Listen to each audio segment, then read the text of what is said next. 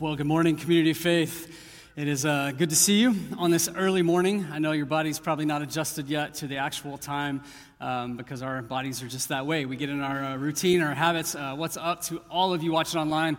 I know maybe some of you are sleeping in. Maybe you forgot to change your clocks. I don't know that happens as much as it used to because our phones do it for us automatically, which kind of makes me grumpy. I know some of you are traveling today because it's spring break for a lot of people. So if you're traveling, we're a little bit upset with you today because you're probably somewhere really nice. But we are in part 2 of a series called The Bible, More Than a Book. And like Cherie said, you're going to want to look at the message notes today. So if you've not already done that, you may want to jump on there and find those quickly before we jump in. But you'll notice this morning that I did pack my lunch. And because we may be here a while today, so I hope you packed your lunch. You're like, man, Wes, it's spring break. Come on, give us a break. Okay, it's not just because it's going to be a long message. I hope it's not too long of a message, but I did bring my lunch. And so I'm going to, if you don't mind, I'm going to eat that while I'm up here today. Is that okay with you? I don't understand. Let's see. Oh, we got some teether crackers. I don't know if you've ever had those. I haven't either. We got some yogurt melts. All right, so I got some baby food, some yogurt melts, some teether crackers. I got a spoon, and I even have a bib. Man, this is going to be a good day. But, however, before I eat, I'm going to need some help with this. And so this is the moment everybody gets nervous. Don't worry, I've already pre-selected somebody to come up here and help me eat today. And so, Matt, where are you at, Matt? He left. I told him he was coming on stage. He said, deuces. There he is. He's on his way up. Y'all give it up for my friend Matt as he comes up on the stage to help me eat today, to eat my early lunch. Matt, come on over here, man. How are you? You're a little nervous, aren't you? I would be too, because, I haven't known Matt for a long time. We've gotten to know each other a little bit over the last few months, and now he's regretting that greatly. But Matt, I'm going to eat my lunch, and good news is you don't have to eat with me. However, based on the selection of food up here, I'm going to need you to help me eat. In other words, I'm going to need you to feed me this morning. He didn't know this was happening. I just said, hey, just trust me. So, and you start wherever you want to start. I'm going to take a drink real quick while you're. Maybe we start with one of these. I don't know which one's which, but I hope they both taste good. But yeah. While you do that, I'm going to take a swig. That's really hard to drink out of. Our children might be dehydrated because you can't drink out of this very fast. I did adult it, though, and I put Red Bull in there, so we're winning this morning. All right, hang on. Usually when somebody's about to feed me, they put my bib on first. I got to keep my clothes looking sharp this morning, so go ahead and put that on me.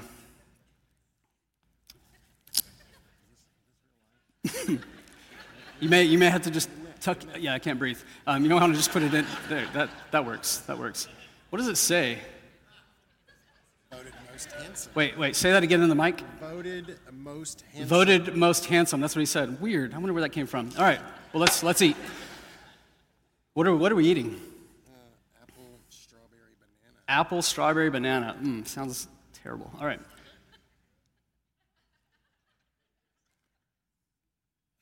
That's not too bad. Hey, well, we got a long ways to go and not a lot of time, so that's a big spoon. Yeah, hang on a second. Can you do that airplane thing? That's what most people do. Just real quick, just once. You don't have to do it once.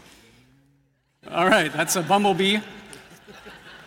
I was more of a bumblebee than an airplane, but you know what? We'll go with it. Hang on a second.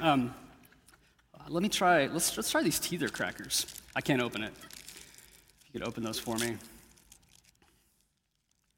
You're like, I'm about to put this in your mouth, Wes? No, I'll. You know what? I think I can handle that. You can just put it in my hand.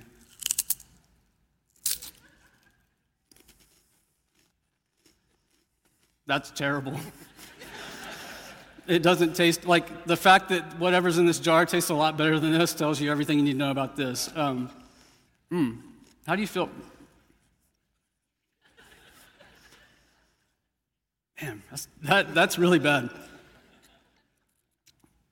So we're feeding our children these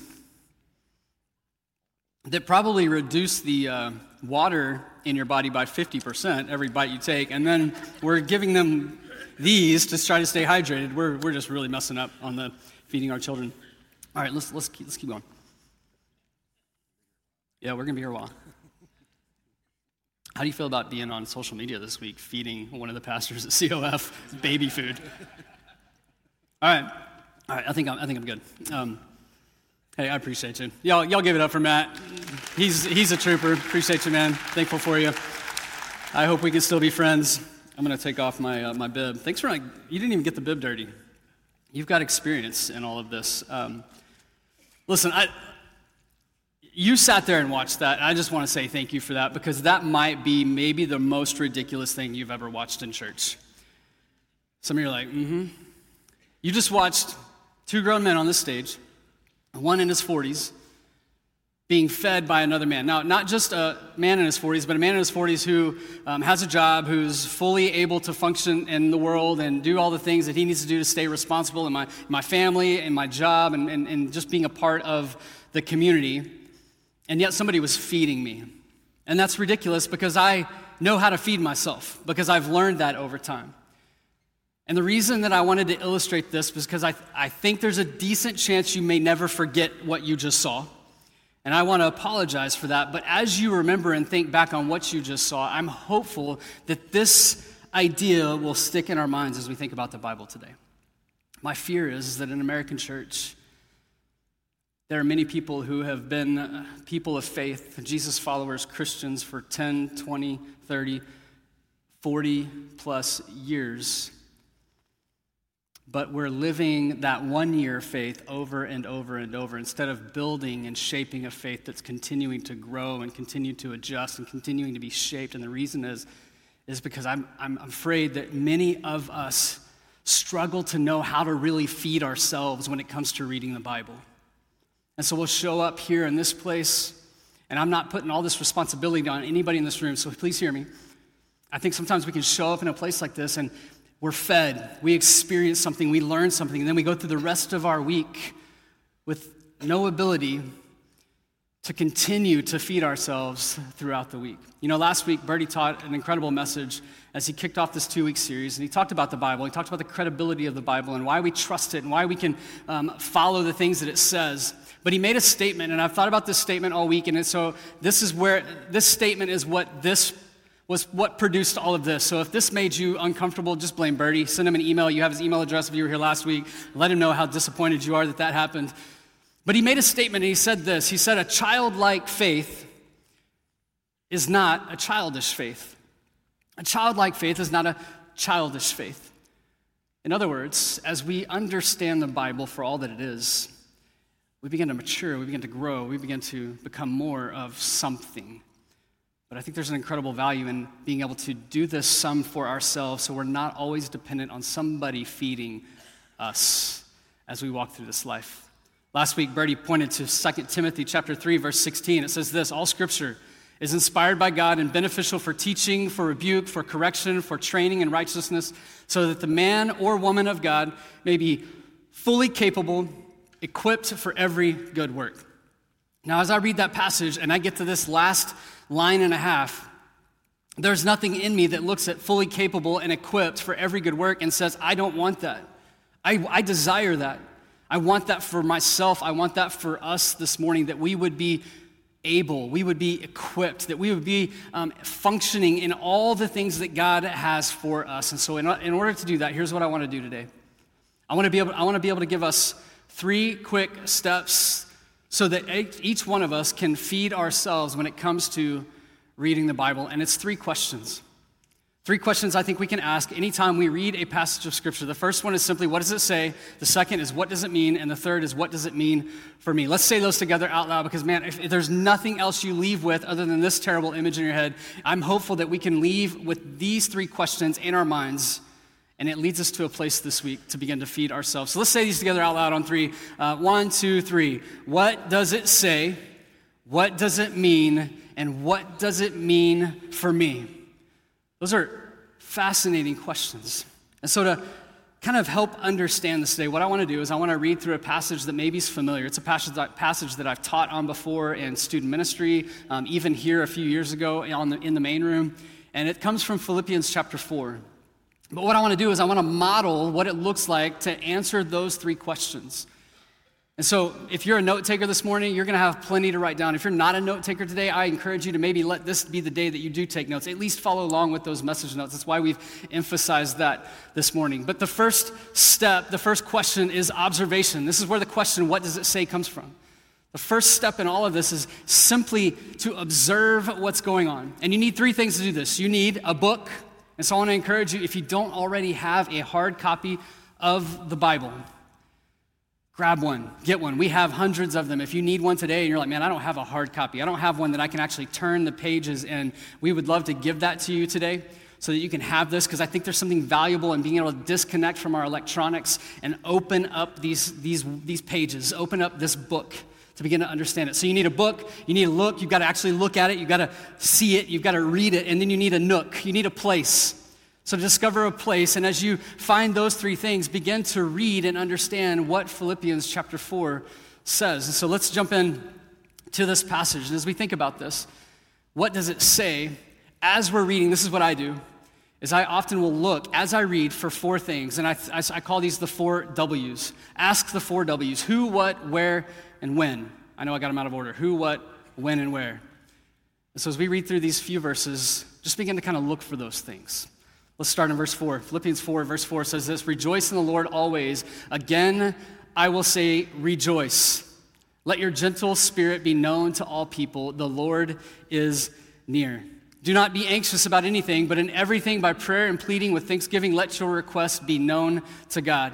And the peace of God, which surpasses all comprehension, will guard your hearts and minds in Christ Jesus. Finally, brothers and sisters, whatever is true, whatever is honorable, whatever is right, whatever is pure, whatever is lovely, whatever is commendable, if there is any excellence and if anything worthy of praise, think about these things." And then he finishes with this. He says, "As for these things you have learned and received and heard and seen in me, practice these things, and the God of peace will be with you." Now, if we had a lot of time, and I know you didn't pack your lunch, so we're not going to spend a lot of time, we could really unpack the entire chapter of Philippians. If we had even more time, we could unpack the entire book of Philippians, but I want to look at just these few verses. Now, I said I want you to ask the 4 W's: who, what, when, and where.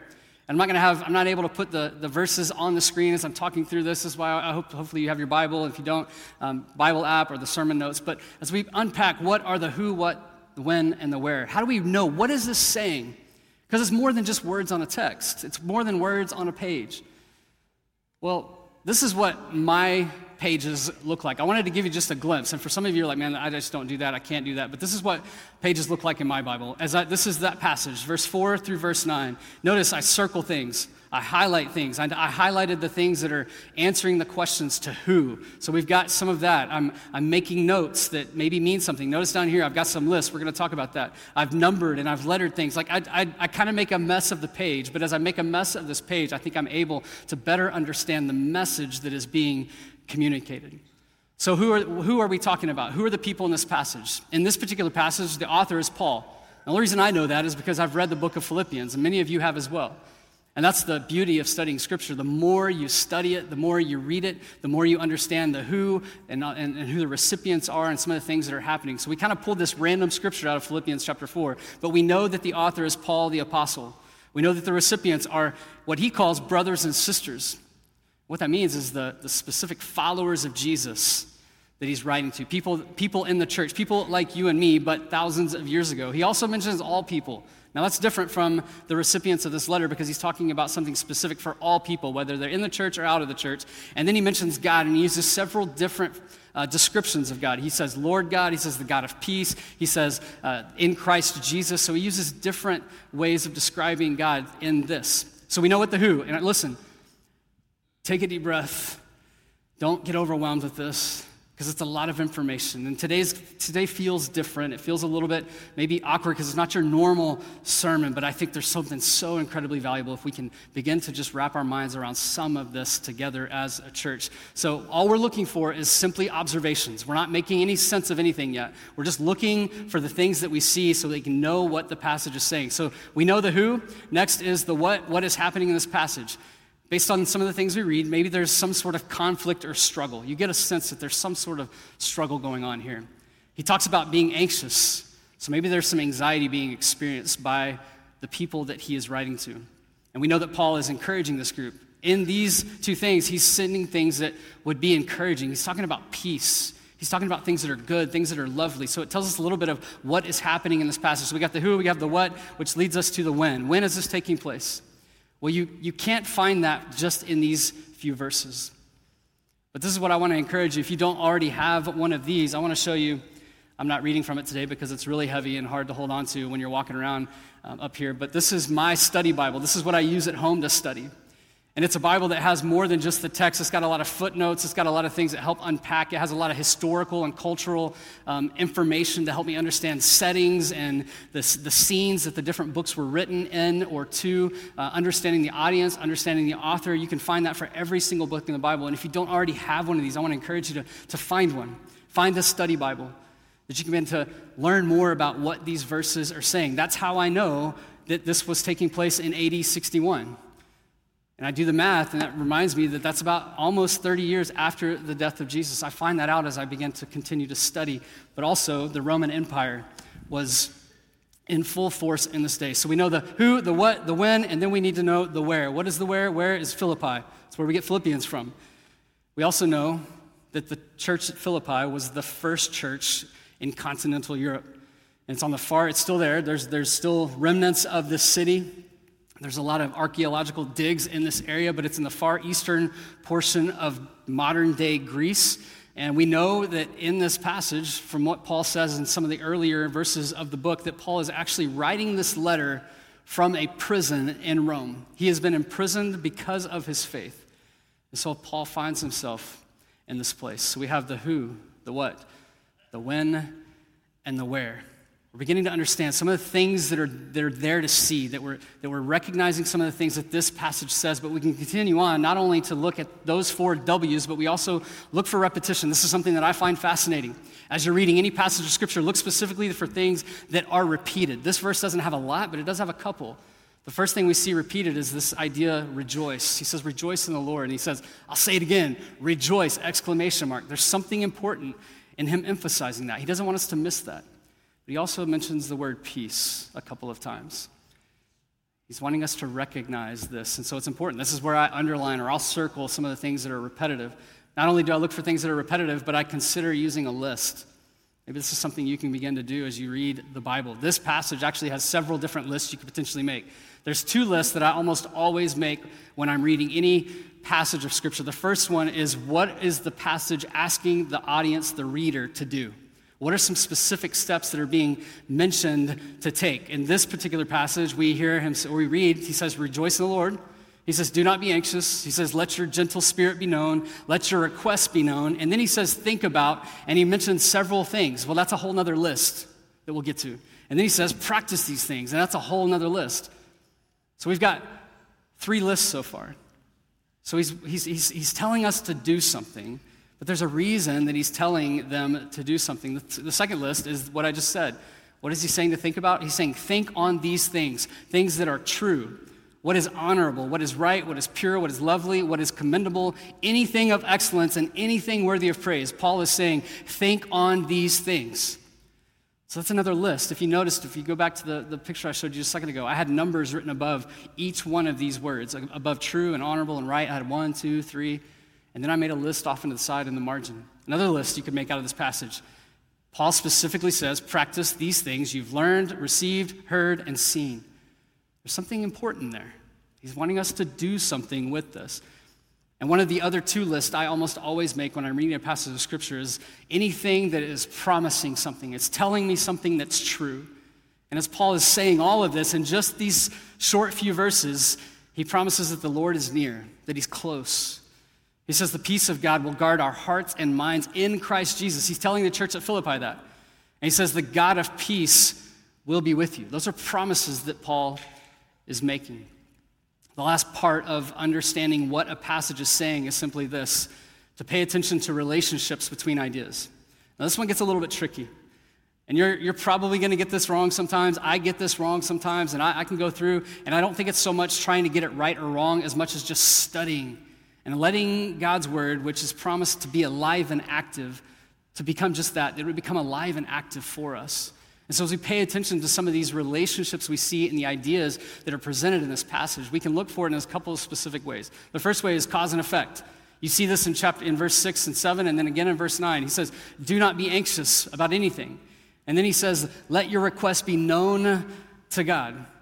So we see the cause there, and then we see the effect. What's the effect? That he will guard our hearts and our minds in Christ Jesus.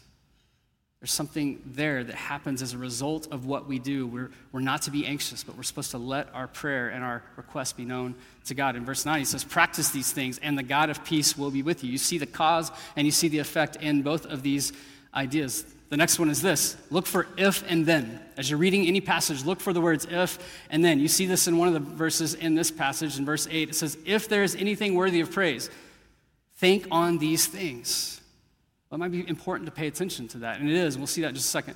I'll give you another example that's maybe a little bit more clear in this specific instance. When you're thinking about if and then, if you think about 2 Chronicles 7:14, which I say is really relevant for us today, but it says this: if my people who are called by my name will humble themselves and pray and seek my face and turn from their wicked ways, then I, being God, will hear from heaven, and I will forgive their sin, and I will heal their land. You see the if and you see the then. Not only that, you can think about questions and answers. Again, that's not something that's in this passage, but you see this throughout Scripture. You see this in Psalm chapter 24, verse 8. It says, who is the King of glory? Well, the Lord. The Lord is strong and mighty. The Lord mighty in battle. You see the question, and you see the answer in the very same passage. Now, I just gave you a lot of information. You're probably thinking, Wes, I don't even know where, I don't know how to even begin to make this happen. This seems overwhelming. It seems like it would take way too much time. But I think we have time. I was reading this week, and I found this very fascinating. A guy was writing about reading the Bible, and he said, did you know the average American that reads at the average speed of most Americans can read the entire Bible, Old Testament, New Testament, in 72 hours? So I did the math. And if you break that down, and you were going to just read it, not study it, just read the Bible, you could do that by spending 16 minutes and 36 seconds, 5 days a week, 52 weeks out of the year. You could read through the entire Bible. You can read half of the books of the Bible in less than 30 minutes. And you can actually read 26 books in the Bible in less than 15 minutes. My point in saying all that is I think we do have the time. In a book I read recently, it said that the average American spends 27.5 hours on entertainment every single week. So if you were to take just that 16 minutes and 36 seconds and you were to multiply that times 5, you're spending about an hour and 36 minutes or an hour and 20 minutes reading the Bible, and you still have 26 minutes left for entertainment. But what if you packed even a little bit more on top of that and began to actually study it and answer some of these questions? What will we begin to learn about what the Bible's trying to say to us? Which leads us to the second question. We've looked and we've seen all the things that help us understand the specific things being said. Well, let's make some sense of that. It gets us to our second point, interpretation. What does it mean? What does this passage specifically mean to the people that it was written to?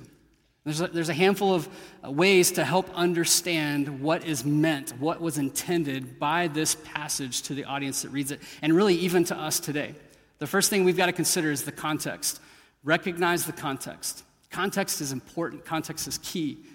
It's important that we understand what something was being written into, the historical, the cultural implications. But specifically when it comes to context, you can look at the near context and the far context. You can just go back and look at some of the verses before it and some of the verses after it, and it helps you understand more of what's being said.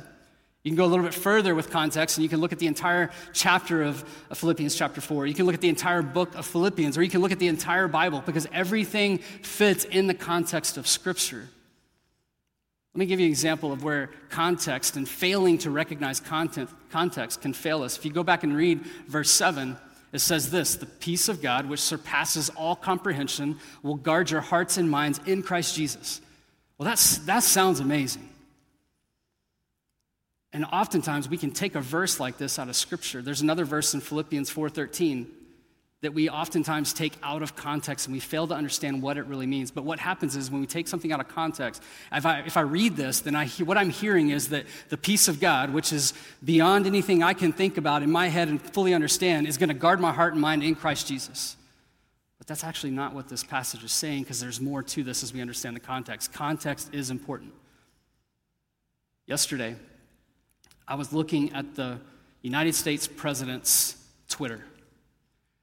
Now, I can say that today, and it doesn't make anybody uncomfortable unless you're, maybe there's just some aggravation there, or maybe some incredible loyalty there. That's not my point.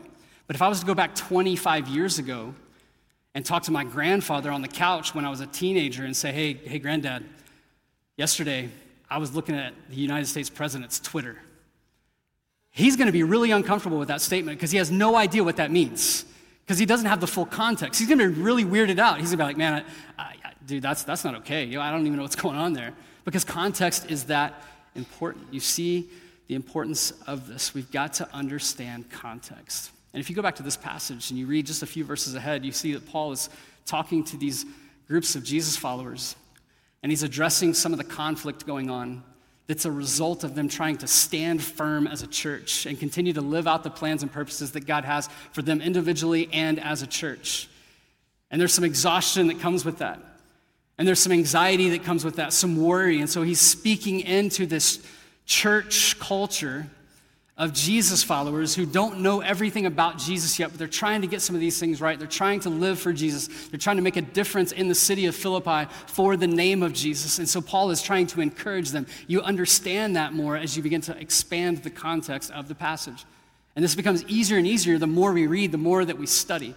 But not only are we supposed to recognize the context, but it's also important that we study cross-references. Specifically, looking at verses, looking at other scripture, allowing scripture to interpret scripture. For this particular passage, one of the cross-references I would encourage anyone to go after is Acts chapter 16, because what you read in Acts chapter 16 is the actual historical account, the descriptive account of Paul going on a second missionary journey to the Macedonian area and planting the first church in Europe, in the city of Philippi. You read about this, and you begin to get a little more understanding, a little more context of the scene that Paul is writing to in Philippians chapter 4. But maybe you want to dive in a little bit more and look at other verses in the Bible that talk about worry or anxiety. Well, you can go to Matthew chapter 6. You can go to Luke chapter 10, Luke chapter 12, 1 Peter chapter 5, verse 7, where it says, cast all your anxiety on the Lord. You begin to really solidify some of the meaning of the passages that we're reading. The last thing that we do, the last thing that we can do in the interpretation portion, what does this mean, is to simply come to a place where we would draw a conclusion. And in order to draw a conclusion, we're taking everything that we observed, everything that we see the passage saying, and we combine it with some of the meaning that we've been able to unpack, the context that we see, the historical background, some of the cultural preferences of the day that this was written into, and we get to put that all together to understand what is the conclusion of this specific passage. And for the sake of time, let me just kind of give you a quick snippet of what I think Paul is saying here. Paul is writing to this group of young believers, these brothers and sisters as he described. And he's saying the Lord is near. He's saying the Lord is close. Don't forget that. In fact, rejoice. Rejoice in the Lord always. I know life is difficult, but let your spirit be gentle to all the people. That's what he's saying. Let your spirit be gentle. I don't know about you, but I've found it very difficult. This is Wes removing himself from the story for a second. I found it incredibly difficult to be gentle sometimes in the days and season that we find ourselves in, with all the things going on around us. I also find it difficult to rejoice. Well, the people in Philippi were the exact same way. They were human just like us. So I'm sure that they were struggling with this a little bit. So what does Paul say? He says, don't be anxious. You don't have to be anxious. You don't have to be overwhelmed with the circumstances going on in your life. There's actually something you can do in order to experience peace. And what does he say? He says, let your request be known to God. In other words, let them out. Let them go. Stop trying to push them down. Stop trying to keep them back. When I read this passage, I cannot help but thinking of the game Whack-A-Mole. Any whack-a-mole fans in the house today? Anybody watching online? Probably not, because it's a ridiculous game. But what's the point of the game? Just keeping all the moles down in the ground. And I think we do that as humans with our concerns, with our worry, with our stress, with our anxiety, with the things that are trying to rise up in our lives. We're like, no, I got to keep that down. Keep it all down. Keep it all back. Hold it all back. And the idea is just let it go. Let it up. Let it rise. Let it be known to God. He already knows it anyways. But there's something that we experience in that. And what he says is we experience the peace for our hearts and our minds in Christ Jesus. And he says, think about things that are good, things that are lovely, things that are commendable. Take Scripture at face value. When he says that, oftentimes I find myself at times reading Scripture and I begin to think to myself, man, what does he mean by that? Think about things that are lovely. Think about things that are excellent. Think about things that are pure. And I begin to think, well, what does that particular word mean in the Greek, which was the original language that passage was written in? And I think we fail to just take it for face value. I think what Paul is saying is he's saying, fix your perspective, fix your eyes somewhere else. Stop looking at the source of your anxiety and look to things that are good. Look to the things that God has given. Look at the things that God has done. Look at the things that are happening in your family. Look at the things that are happening in your friendships that are good, because every single one of us have things that are good, regardless of how messed up things are. Specifically for us, what I do in that is I actually have a journal that I write in. And I'll just start making a list sometimes because I'll get so overwhelmed with anxiety and stress. And I'll just start focusing on things that are good. And as I get to the bottom of the page, filling that page with things that are good and excellent and lovely, my mind begins to settle. It's fascinating, but it's a spiritual truth that Paul is describing in this passage. I think that's the conclusion that we come to, because God is calling us, just like he was calling the Philippian church, to something bigger than ourselves. A life of purpose, a life of meaning, a life of lived on mission for him and all about him in our lives, in the places that we find ourselves. And you see this in this passage. And maybe right now you're thinking, Wes, this is a lot. I don't know where you get all this. Well, I've studied for years. And I don't say that to brag, because you know what? Even though I've studied for years, there's a lot of things I still don't know. And that's true for all of us. There's always more, because God is never ending. There's always more to learn about him. Maybe one of the things you need to do is try some additional resources. I'm not going to spend a lot of time here, just mention some of these. Maybe a Bible commentary written by a Bible scholar to help understand more of the context and the meaning of the passages that we're reading, to give some examples. Maybe for some, it's considering purchasing the Logos software. It's an online software with lots of Bible commentaries and descriptions and things that help understand the Bible. It's all about the Bible, and all the things on this I trust. I trust the resources. I trust the value of this. And it can get really expensive, but there's also some really cheap packages. But maybe this is something to consider. At the least, maybe have a conversation with somebody else about the same passage that you're studying together. Some of you are in a small group this week. This is going to be the task for you and your small group this week, is just to unpack the rest of Philippians chapter 4, just like I've done here today. What would it look like to begin to understand the meaning of what we're reading? You know, we have a few different responses here that we can make. We can choose to simply just ignore it and dismiss it. Maybe you're here today because your spouse drug you here, your parents drug you here, or maybe it's just kind of a routine. And I think it's real easy to kind of get in this routine of just ignoring what we hear. I think it would be a dangerous response to what we've heard today. Or maybe it's not just ignoring, but it's just dismissing, like recognizing that, yeah, that's true, but right now it's not important to me, so I'm just going to kind of dismiss that and push that to the side. The danger in that, though, is not only do you suffer, but the people around you suffer, because I think there's a lot of people in our world that are dismissing the things of Jesus because his followers are dismissing the things of Jesus. And they're watching us. They want to see what's different about us. And so I think the only adequate response is to own it, to believe it, which is the third thing. We think about the observation, what does it say? We think about the interpretation, what does it mean? And then we think about the application. What does it mean for me? What do I do with this? There's a few things to ask yourself as you consider, what does this mean for you? The first thing is, what effect does this have for my relationship with God? As you consider what you just read, what effect does it have on my relationship with God? The first question, the most important question we have to ask here is there a relationship with God? Has there ever been a moment where you said, I see it now. My eyes are open to who God is and his love for me and how he sent Jesus to the cross that we talked about and we celebrated and remembered when we took communion just a little while ago, that he sent Jesus to the cross for the forgiveness of my sins, and that Jesus was killed, but that he came back to life on the third day so that I could have a second chance at life. He did what I couldn't do in my place because God's love for me is that strong, because he desired that relationship with me. Last week, I was talking to a guy in the lobby.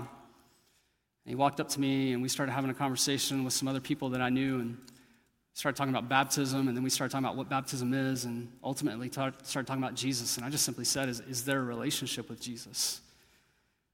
And there was an uncertainty about that. And so right there in the lobby last Sunday after this service, this young man called out to God and said, God, I want to trust you. Thank you for Jesus. Thank you for sending Jesus. I want to live for you for the rest of my life. And today, after the service, we're going to baptize him outside in the baptism pool. It's an incredible story, but it's the most important thing to consider anytime we're reading Scripture. What impact does this have on my relationship with God? What is this teaching me about God? What am I understanding about God as I understand this passage? Not only do we think about the effect that it has in our relationship with God, but what effect does it have on my relationship with others? The people that I'm close to, my family, my spouse, my kids, my coworkers, my friends down the street, the people that I associate with and run into around town. What difference does it make? Well, I can tell you for me, in this particular passage, I find myself to be really impatient and kind of a jerk sometimes when I'm overwhelmed with anxiety. And Paul is giving us a remedy today. He's saying, let your requests be known to God. Plead with him with thanksgiving.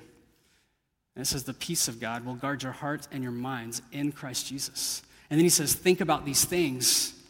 And then practice the things. Practice the things that you've seen. Practice the things you've seen other people do, and they begin to find freedom in the life that God has called them to live. Practice those things. Watch what they do. Experience God for yourself. And as you learn things for yourself, practice. Continue to practice. Continue to take those next steps. And in doing that, it's going to begin to impact the relationships with other people. You're going to be a better friend, a better boss, a better spouse, a better son, a better daughter. Not just because you've cleaned yourself up, but because you've experienced a transformation that comes when we begin to live out the things that God has called us to do. And in that, we begin to see the effect that it has on ourselves. I've shared this before, but several years ago, 4 years ago actually, about this time of the year, my wife was diagnosed with breast cancer. It was really early. We walked through that journey, and she's doing fantastic now and just kind of going for regular checkups, and everything's good. Man, it was really overwhelming, and I was really stressed out. And I learned something about myself in that. I was carrying that anxiety. I started to kind of dismiss some of the things that God was calling me to do in that season because I was so focused on her and focused on our boys and just making it through that situation. I was praying, but I wasn't spending a lot of time really diving into my own relationship with God. And I started having chest pains. The whole left side of my body was hurting. And I went through tests and MRIs and CAT scans and everything you could possibly think of to try to figure out what was wrong. And finally, my doctor said to me, is there anything going on in your life that might be a little bit stressful? I was like, yeah, let me tell you about it. And he goes, man, I think it's stress. And I learned something. My body carries stress on the left side of my abdomen. And so when I start to find myself in a stressful time, that pain starts to show up. You know what the remedy is for me? It's not medication. And sometimes it might need medication, but it's doing what Paul's talking about. It's a next step that God is continuing to call me to take, which is really what you need to consider. What is the step I need to take? What is the action that you need to do? As you think about the passage that you study today, this week, as you continue to live life, what's the application step? And I'll leave you with this. Information plus application equals transformation. And I know for some, maybe you're in a place where you're a little bit frustrated because you consider this whole Jesus thing. You consider trusting God with your life. And you found yourself in a place where you're like, man, I'm not real sure that this is living up to the expectations that I had. You know, several years ago, I remember going to IKEA for the first time. You know, IKEA is a really frustrating place because you go to the store and you walk through the maze, and if you're really lucky, you don't get lost or lose your child or something. But you see these things, and when you see them, you see this furniture, or you see these gadgets, like, wow, that is amazing. I can't believe they have that for sale. I get to pay money for that. And you get so excited, and then you go pick out the boxes, and then you go check out, and then you get home, and you open the box, and you're like, oh, shoot.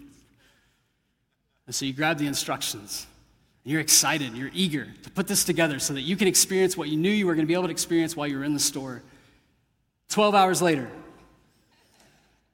you've put it together and taken it apart 4 times because you're a man and you didn't read the instructions. And your wife is saying, if you would just read the instructions. And so you're angry, you are frustrated, you are throwing things, you are saying things, you're throwing the kids, you're throwing things at the kids. I mean, it's just a disaster. And you finally come to a place in your frustration of resignation. And you say, I can't do this. This is not what I thought it was going to be. So you pick up the phone, you say, hey, you guys mentioned that you could get this put together by a professional for $95. I want that deal. Because you've just given up. And I say that this morning because I think in our lives as Jesus followers, and if you're here today and you're not there yet, that's okay. Keep studying it. Keep reading it, because it's alive. And I think that as you do, God will open your eyes to who he is and who he wants to be for you specifically. But I know many of you here today that you would say that you are a Jesus follower. And maybe you find yourself in that place where the relationship got a little confusing, and now you're in a place, then you were in a place of frustration, and now you're in a place where it's like, I'm just not sure that I want to do this anymore. Maybe the reason is because you are starving yourself, because you show up here once a week, if you're really committed, maybe once a month, and you're fed, and it's good, it's exciting, it's life-giving. And you get to Monday, Tuesday, Wednesday, and that frustration starts to come back. You get to the end of the week, and you're like, man, I'm ready to throw the towel in. What would it look like to begin to experience everything God has for us as we begin to study his word?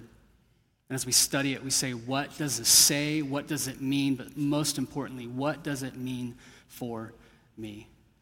One of the most common questions I hear as a pastor is something along the lines of, how do I know God's will for my life?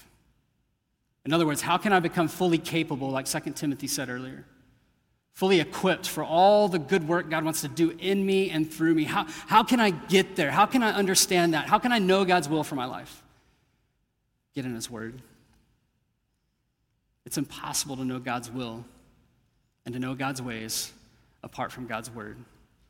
So what would it look like this week to jump into his word, to better understand his ways so that you can know his will specifically for your life?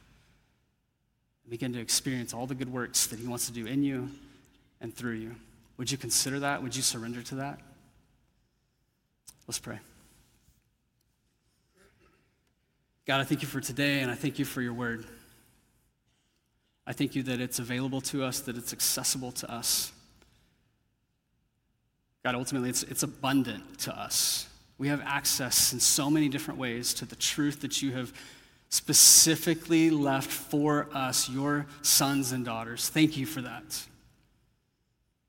And God, right now, I just pray that you would take what we've heard, what we've listened to, what we've studied today, and I pray that you would begin to cultivate something in us.